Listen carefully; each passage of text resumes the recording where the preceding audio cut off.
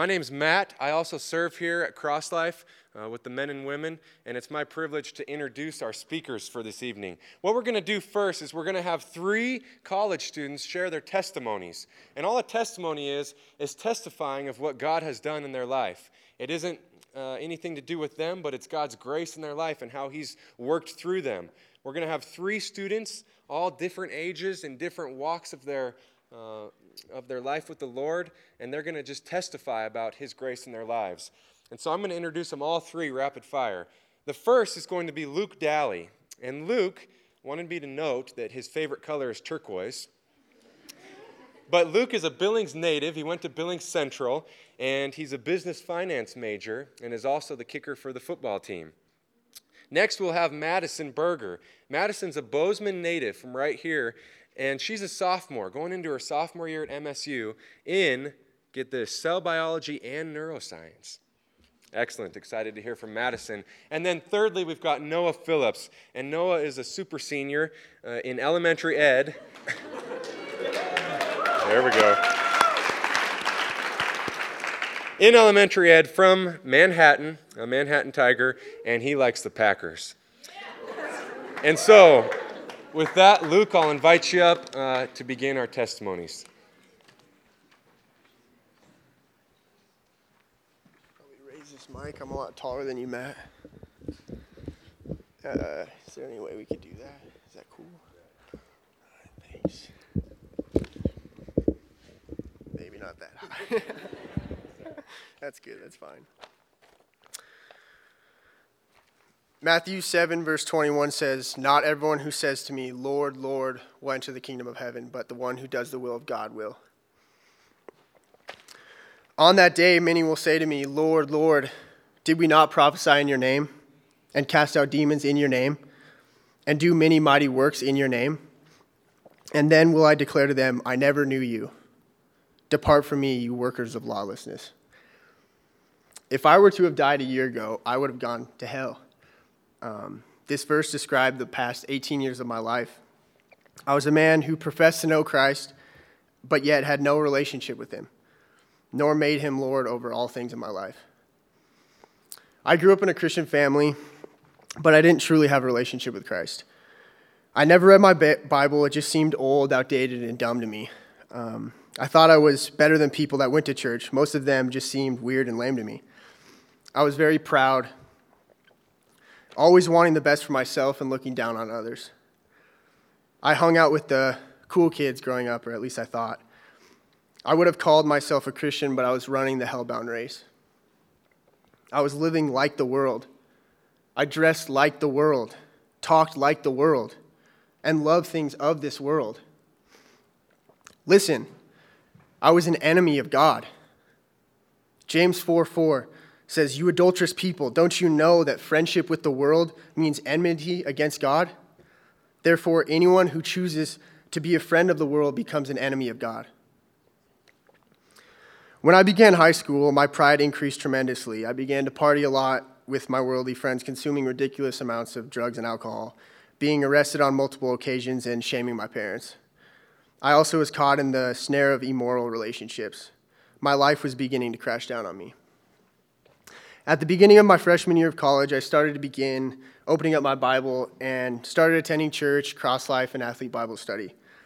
Every so often, I tried juggling being a Christian and living like the world.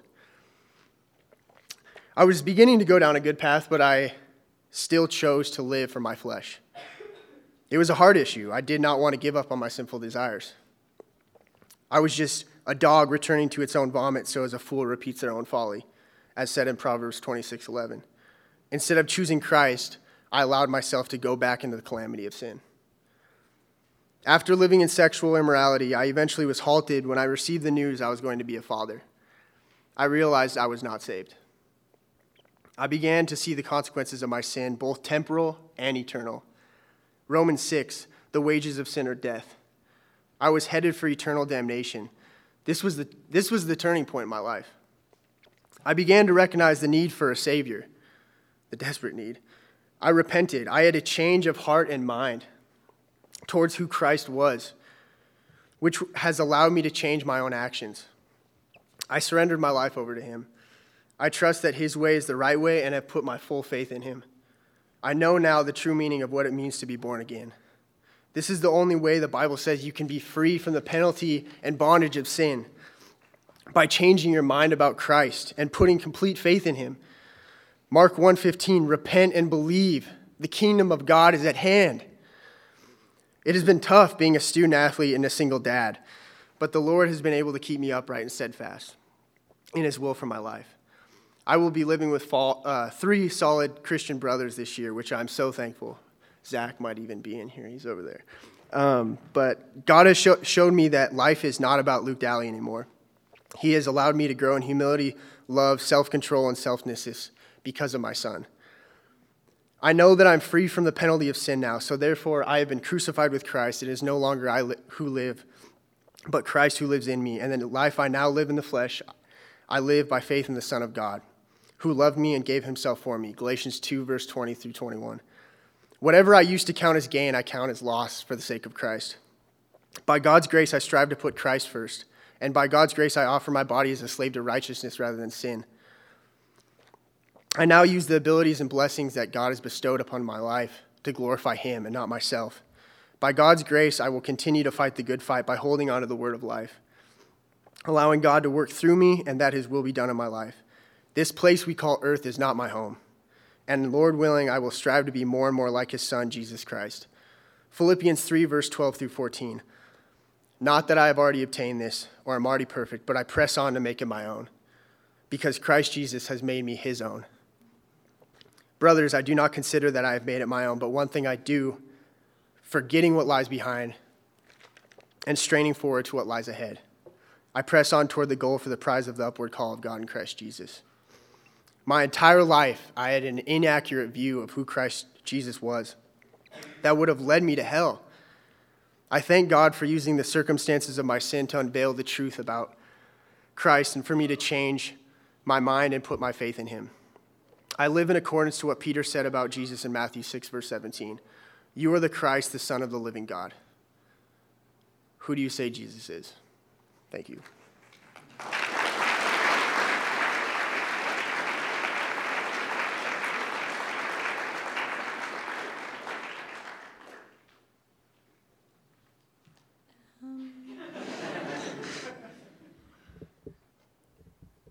Okay. Everybody hear me? All right. My parents loved and served God, and their salvation was evident in the way they loved and served others. Their faith in Jesus, visible every day in the way they sought to raise my brother and I, was undoubtedly one of the biggest factors that led me to put my faith in Christ. One of my earliest memories I have is of my mother tucking my little brother and I into our bunk bed, settling on the floor, and reading a story from our children's Bible. To my memory, she never failed to do this when we were small. And once we were old enough to read, she never failed to encourage us to read our Bibles for ourselves.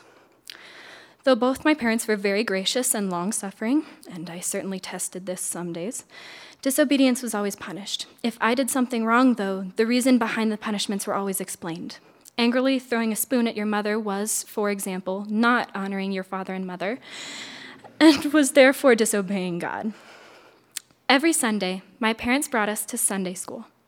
There we learned that Jesus died to save us from our sins, rose again to prove it, and wanted us to be obedient to him because we love him. We memorized verses like John 3:16, which says, "For God so loved the world that he gave his only Son, and whoever believes in him should not perish but have everlasting life." And verses like John 3:23, which says, "For all have sinned and fall short of the glory of God." Having grown up in a Christian home, I'm not entirely sure when I was saved, but I know that it wasn't until high school that I fully submitted my life to Christ and recognized my need for his help. Every day there were temptations, chasing boys or starting unwise friendships or dressing immodestly for attention or gossiping or complaining or losing my temper. I went through my freshman and sophomore year with growing disconcertment and sadness as I watched myself do these things daily. I came to a crossroad my sophomore year when I had to make a choice. Lose a friendship and obey that was very dear to me and obey God, or keep that friendship and disobey God. I realized that I either had to follow Christ, go all in, and submit my will to his, or else follow my own path. I chose Christ. I lost that friendship, but I found something so much better. I found a God who faithfully walks with me each day, who is merciful and kind and provides strength to obey and peace when life gets hard. A God who holds each day in his hand, directing each situation as he sees fit. A God who gives me joy and contentment as I get to know him better. A God who loves me always and wants me to know and love him as well. Each year, God was faithful to show me many new aspects of himself. During my junior year in high school, he revealed himself to be a provider and a faithful friend. Though he didn't always give me exactly what I wanted, he always gave me exactly what I needed. Being an omnipresent God, seen in Jeremiah 23:23-24, I knew that God was always with me, even on my very worst days. He gave me friendships that would grow me, a youth group and pastor that would encourage me, and a mentor who would guide me. During my senior year, he revealed himself to be a sovereign and all-powerful God. Though I had no idea where I was going to college or how I was possibly going to pay for it, God grew my patience as he slowly revealed his plan for me. Last year, my freshman year of college, he revealed himself to be a God of blessings and of wisdom. He gave me men and women who were following Christ, role models of what living for Christ looked like day by day. As I got more involved in Cross Life, I began to see how people lived as sold-out, 100% dedicated Christians. Whether that was by using time wisely or sharing testimonies, or being intentional in conversation, or discreetly serving others, I was able to witness people making an eternal impact, both at church, in their daily lives, and on campus. I was inspired by their joy in Christ and their thirst for discovering more about him. Every aspect of their lives seemed permeated with the gospel. What a challenge and encouragement that was for me. Through these people and his work in my own heart, God guided me through my first year of college and even gave me the opportunity to share my faith with others. This coming year, I look forward to see how he will choose to reveal himself in my life. I'd like to leave you with one last thing. These verses from the song All I Have in Christ have been both an encouragement and a challenge to me since my salvation. I hope it's the same to you. But as I ran my hell-bound race, indifferent to the cost, you looked upon my helpless state and you led me to the cross. And I beheld God's love displayed. You suffered in my place. You bore the wrath reserved for me. Now all I know is grace. Now, Lord, I'd be yours alone and live so all might see. The strength to follow your commands could never come from me. O Father, use my ransomed life in any way you choose. And let my song forever be, my only boast is you. Thank you.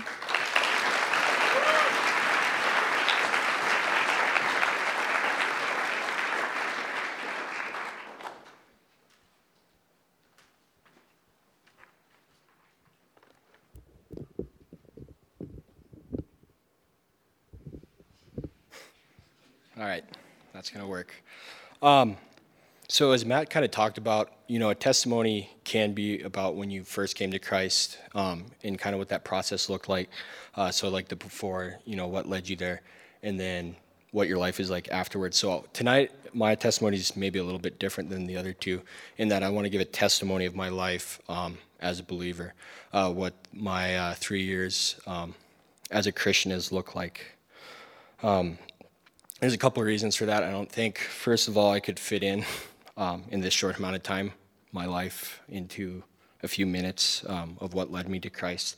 And then also, I just feel really led by God, because I know a year ago, looking at where I was spiritually to where I am now, that God has really, really worked on my heart this last year. And so, and I think in a group this size, there's definitely people that were probably in the same spot spiritually as I was a year ago. So I was saved about 3 years ago, and, I understood this was from the grace of God. Ephesians 2:8-9, for by grace you've been saved through faith. I understood that I was only saved by faith, so I understood it, that it was not a works-based thing, nothing like that. And, I truly did repent and believe in the gospel. But that being said, I guess you could look at my spiritual walk, it really went well for a while, and then it was just stagnant.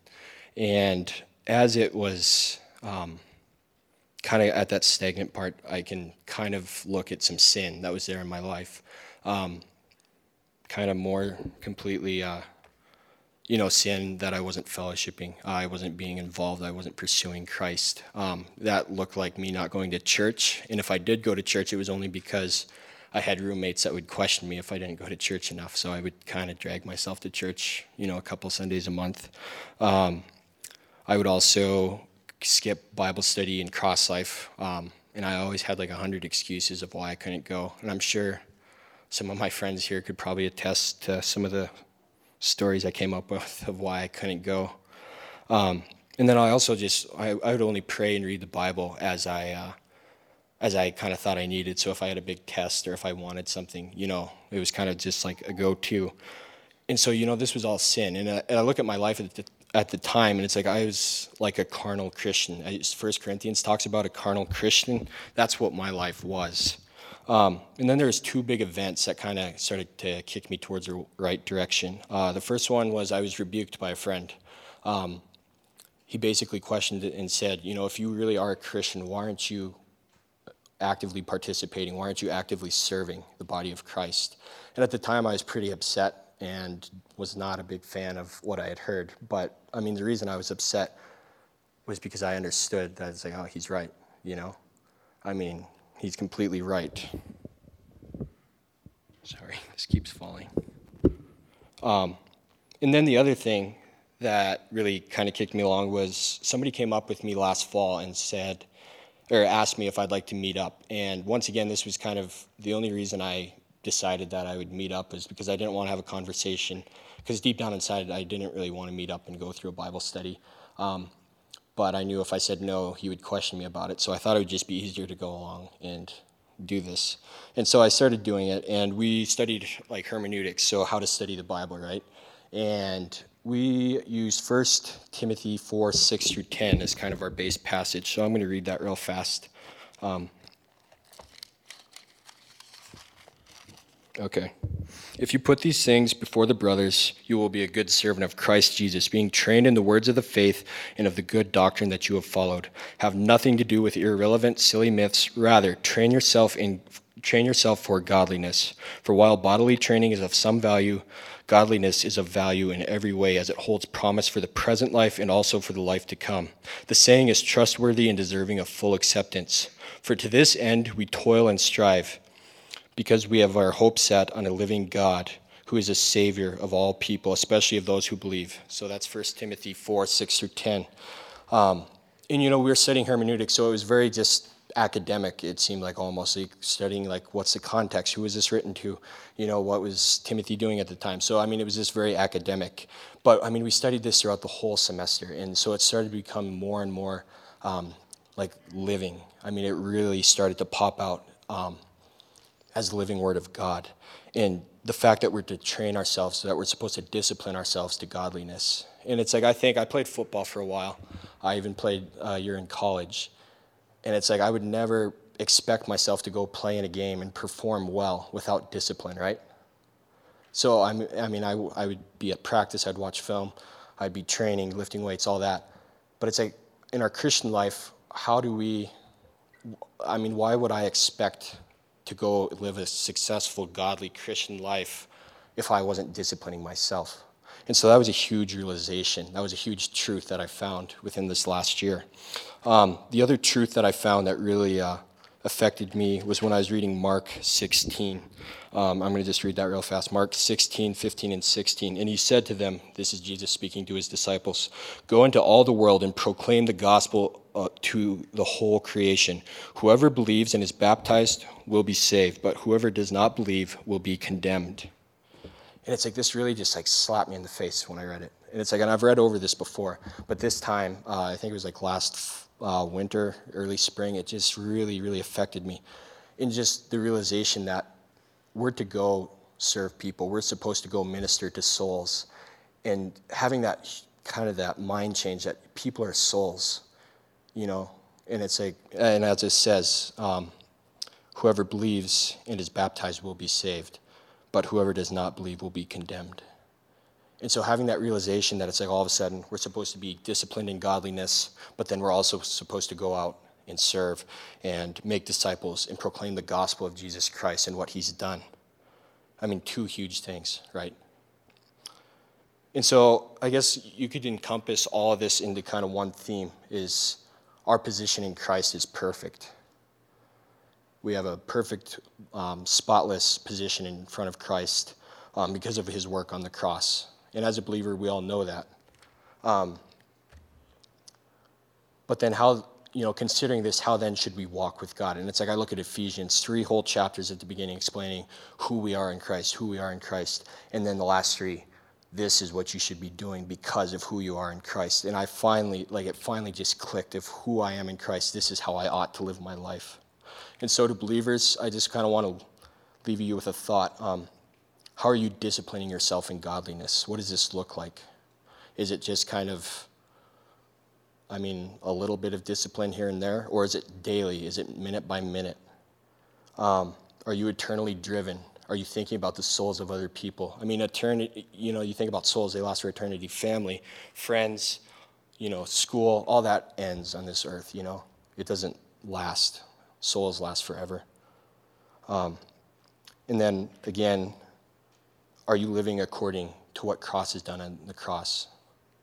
And for you non-believers, I just pray that you humble yourselves right now, this evening.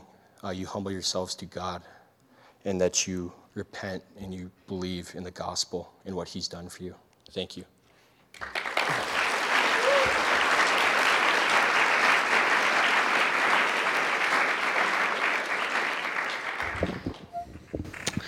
Those are encouraging, aren't they? Yeah. I'm one of those broken sinners, and I came here to converge with the cross of Christ and people who follow Christ and love him. I am in need of Christ. A broken sinner, lost and destitute, found and rescued by Christ. I also happen to be the pastor of Cross Life, but that's second to who I am in Christ. Great testimonies, great encouragement for my own heart. We've been looking forward to praying for this evening for quite some time. I want you to know that it's no accident that you're here. Really believe that. Am I loud enough? Not at all. This says it's on. Are we good? That's better. Can you guys hear me? All right. Could you hear what I said at the beginning? Start over. My name's Tanner Ripley, and it is such an honor to be here. I want you to know that I don't work alone as the pastor here. I work on part of a team. You've already met 2 of those people, but if you're staff, could you just stand up real quick? Matt Tebow, Andrew Alberta. Andrew, sit down so we can see Michelle. Thanks. Michelle Tilstra and Deontay Flowers. Michelle was overseeing so much of this barbecue, so much of the food. What a great evening to be together. What a joy to be with you. What a joy to work on team with people who love you, care about you, have been praying for you. All summer we continued with another series. About 90 of us, 80 of us met in a fireside room on the other side of the church. But in the midst of that, we were praying, preparing, thinking about this night, about being back together with you. Andrew mentioned this, but we spent today on campus with a lot of you here in this room passing out flyers. Perhaps you saw us there. Perhaps that's why you're here. Lots of different conversations. But there was one word that almost always stopped people in their tracks. You know what it was? Wasn't God, wasn't the church, Jesus. Jesus. I kept saying campus was like an anthill today. You kicked it and there's just people everywhere and they're swarming around. And they're going to these different booths, left and right, all around. And when people would actually stop to visit and you bring up Jesus, that's impactful. That's a name, friends, that carries some weight. That's what we're going to talk about tonight. Matter of fact, that's what we're going to talk about this semester. That's why, because of that weight, because of the seriousness of the Lion of the tribe of Judah and the Lamb of God who takes away the sins of the world, Jesus Christ. That's why we've decided to devote this semester to studying who Jesus is and what he's accomplished. Now, there's many other things. As we launch into the spring, we'll talk about different things. But this fall, we want you and I myself want to wrestle with Who is Jesus? Who is Jesus? As people thought about Jesus today, or as people think about Jesus in general, they might try to altogether do one thing, that's dismiss him from existence, pretend that Jesus never lived. I want you to know that that's not an option for us. It's not an option according to the Bible. It's not an option according to even unbelievers. Listen to this quote from Michael Grant. I don't know if Michael Grant knows Jesus or not, but he's an eminent historian of the Roman Empire. I found this helpful. He says, we can no more reject Jesus' existence than we can reject the existence of a mass pagan personages whose reality as historical figures is never questioned. What's he saying there? There's many other people down through history that we wouldn't question their existence. In recent years, no serious scholar has ventured to postulate the non-historicity of Jesus, or at any rate, very few, and they've not succeeded in disposing of the much stronger, indeed very abundant evidence to the contrary. Read this from Professor Bart Ehrman, who is one of, at least in my experience with him and listening to him, one of the most ardent atheists that I've ever encountered. He wrote this: I don't think there's any serious historian who doubts the existence of Jesus. We have more evidence for Jesus than we have for almost anyone in this time period. Finally, the historical evidence for Jesus himself is extraordinarily good. From time to time, people try to suggest that Jesus of Nazareth never existed, but virtually all historians of whatever background now agree that he did. So let's, at the outset, dismiss that. That's not an option for us. But the question remains, who was Jesus? Let me restate it this way. Who is Jesus? Well, fascinatingly, I'm not the first person to ask that question. That doesn't surprise you. But does that language sound familiar? Who do you say that I am? If you have a Bible, open it to Matthew chapter 16. It's a Bible in your bag or an app in your lap. Grab it, open it, or click it to Matthew 16. The men are also going to put it on the screen up here. What other place can we go but the Word of God to discover who is Jesus Christ? Matthew chapter 16, starting in verse 13, we read this. Now when Jesus came into the district of Caesarea Philippi, he asked his disciples, who do people say that the Son of Man is? Let's understand why we jumped in the middle of the chapter. Where's Caesarea Philippi? Well, it's in the north central part of Israel. My wife and I were there 3 years ago now. And 3 years ago we got in trouble it was really hot. It was like 105 degrees. So we had our sandals kicked off and we had our feet in the water running by there. There was all these caves. We got in trouble for having our feet in the water. There's all these caves behind us. My wife just showed up. Remember this, baby? Yeah. Caesarea Philippi was a place where the Canaanites worshiped the god of Baal. After that, the Greeks worshiped the god of Pan, P-A-N. And at this time, the Romans were worshiping Caesar. It was I'll use the phrase, pagan place. But worship was happening there. And I've wondered as I've studied Caesarea Philippi, at its similarities to Bozeman. I've wondered if Jesus doesn't come back, if hundreds of years later, people will look back on Bozeman and say, that's a place where people worshiped creatures rather than the Creator. That's a place where people worship the philosophies of man rather than bowing before and submitting themselves to the Word of God. There's some parallels, I think, between Caesarea Philippi and Bozeman. Jesus asked a very important question here. He was getting the spiritual pulse. He was deep into his ministry now, and he was pressing in. He was checking the pulse of what was going on, and he asked this: who do people say that the Son of Man is?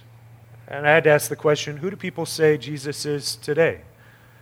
All kinds of different answers on campus today. Who is Jesus?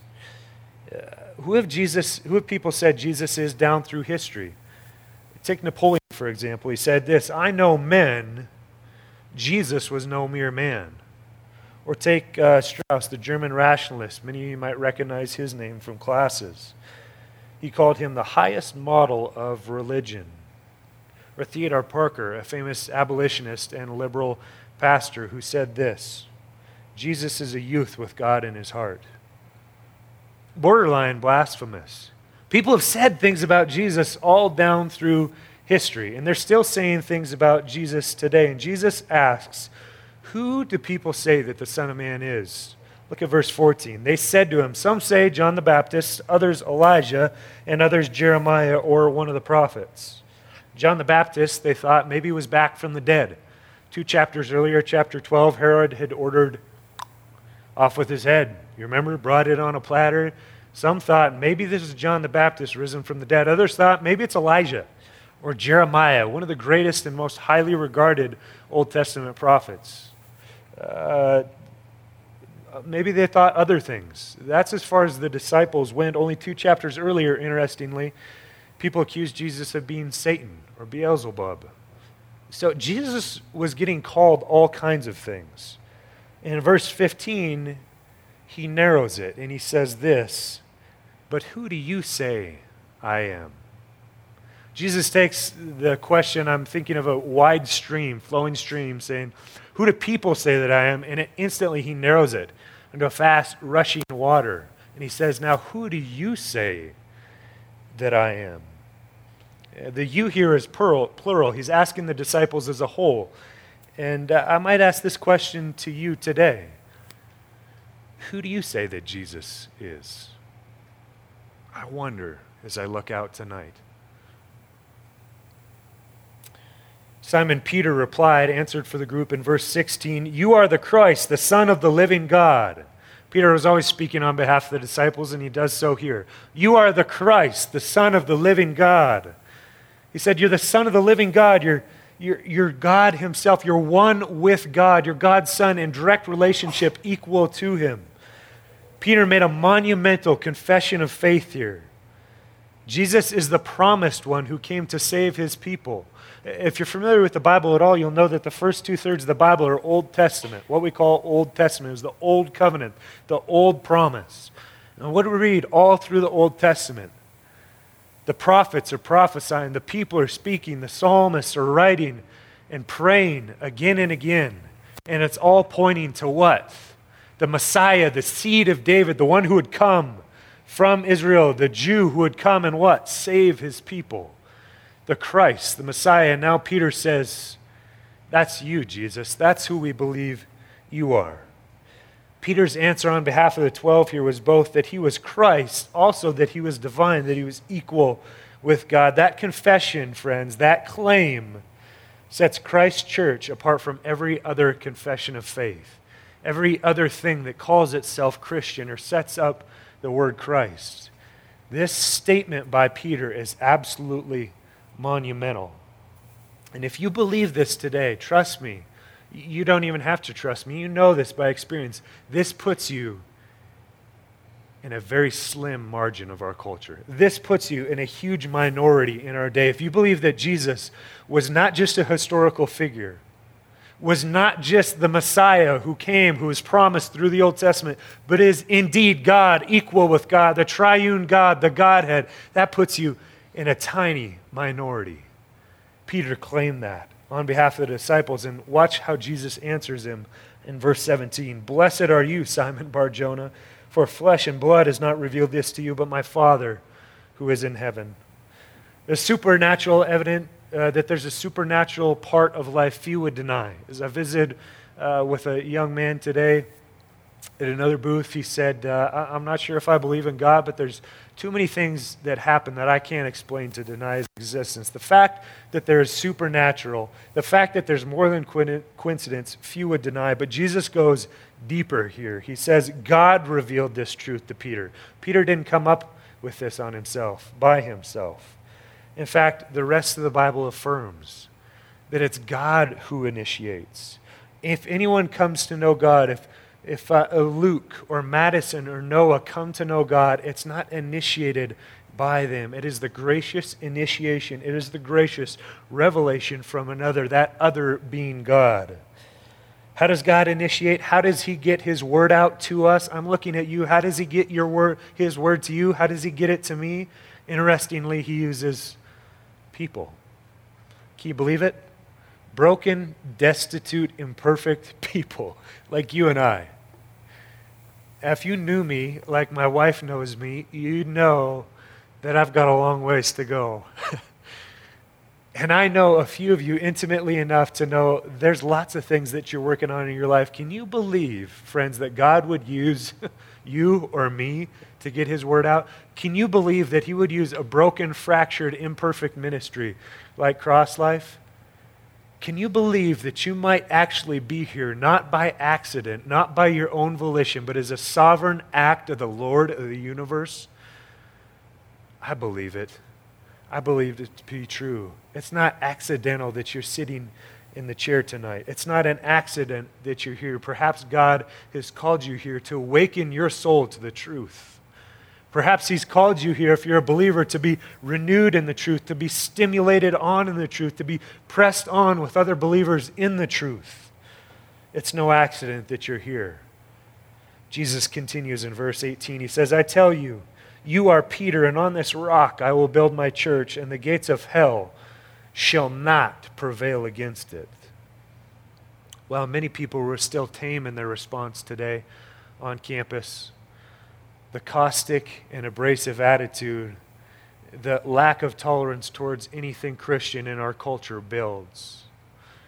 And friends, I'm not a prophet or the son of a prophet, but mark my words, hear me when I say, there will come a day, and it will be sooner than later, that we will not have the freedom to gather openly and have a barbecue like this. There will come a time where we will be shut in, where we will undergo persecution, where we may be like the believers in Hebrews when it says, you have suffered, not to the point of shedding blood, but you've suffered. I believe that the time is coming. I believe, though, listen to me when I say, the gates of hell will not prevail against the church. The cultural waves, as they ebb and flow, will not prevail against the church. And I got to tell you, for many years I misunderstood this statement. I took it as this, a defensive standpoint. The church is walled in its citadel, and nothing's going to get to it. Nothing's going to prevail against it. Friends, quite the opposite. The church is on the offense. The church is moving forward. Christ's church is on the offense, and the gates of hell will not stop it. It's on the offense. No, not as a tiger tank storming through a small village, but as a strategic army with the commander, Christ, at its head, and the Word of God as its tool, the people of God as its army. The church of Christ, mark my words, will advance. You should know that it's the army of God pressing on and against the gates. The church, we, the people of God, do not play defense. We press on. So that leaves the question, who's the enemy? Who's the enemy? Well, certainly not MSU, certainly not people.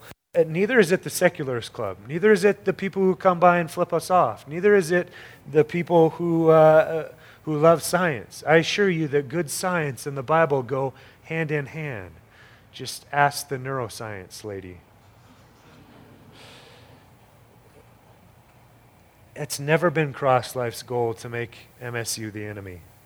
It's never been Cross Life's goal to make the Gallatin Valley the enemy. Rather, it's our goal to see spiritual awakening in the believers in the Gallatin Valley.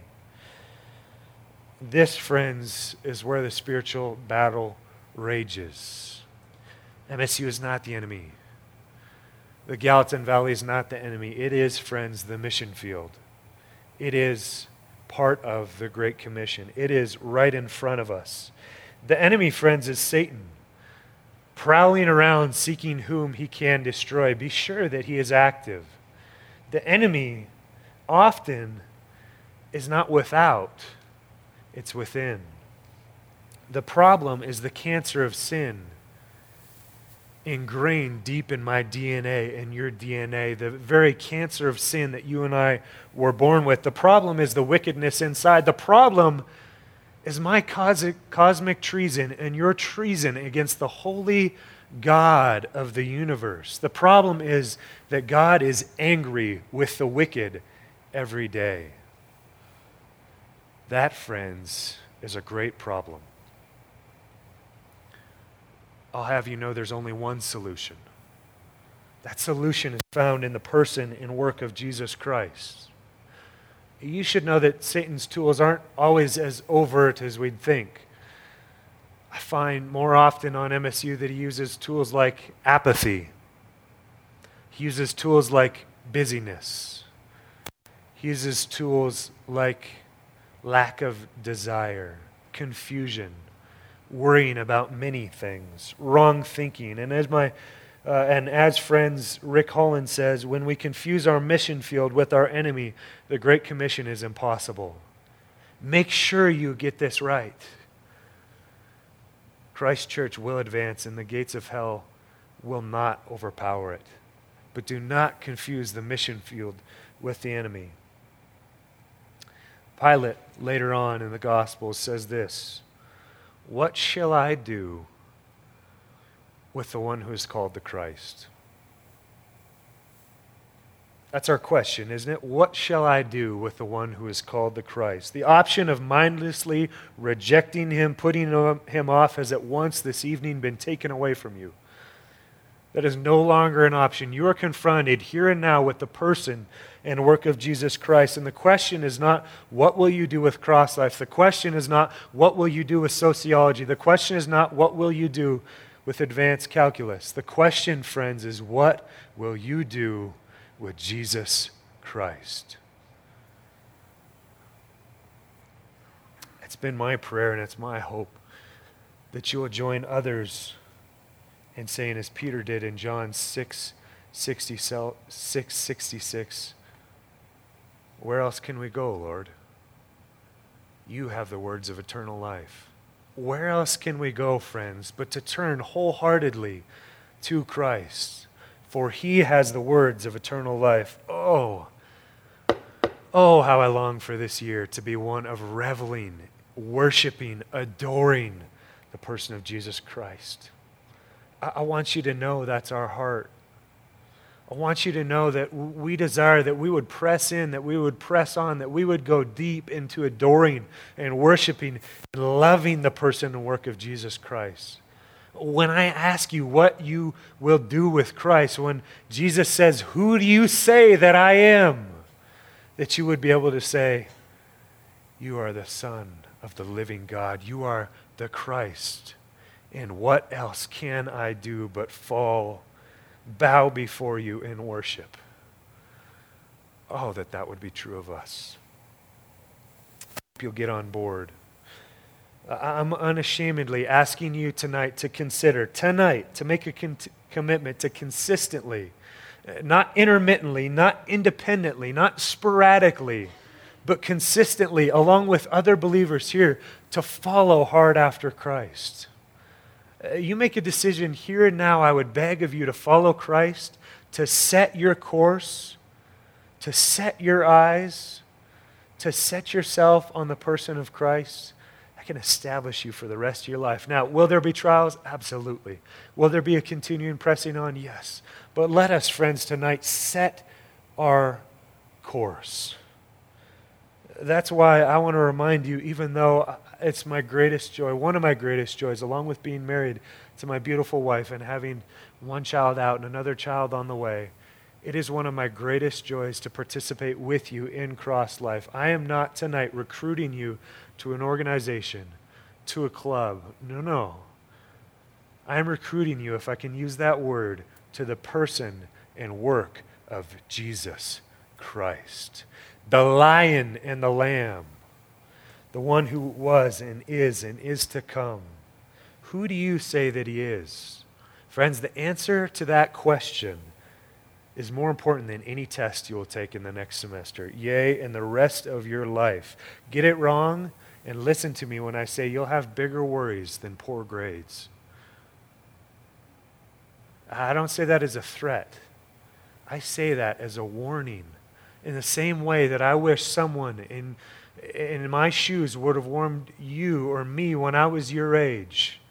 Set your course. This is a plea for many of you that I fear I may never see again.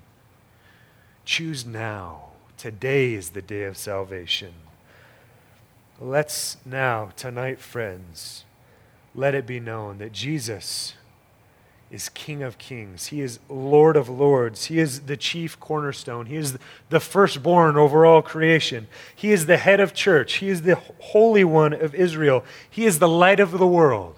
He is the Prince of Peace, the Alpha and the Omega, the beginning and the end. He is the great shepherd. He is the great high priest. He is the true priest. He is the great I am.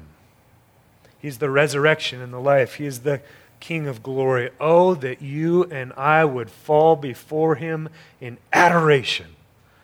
Will it be hard? Yes. Will difficulties come? I can promise you they will, because the Word of God promises you will.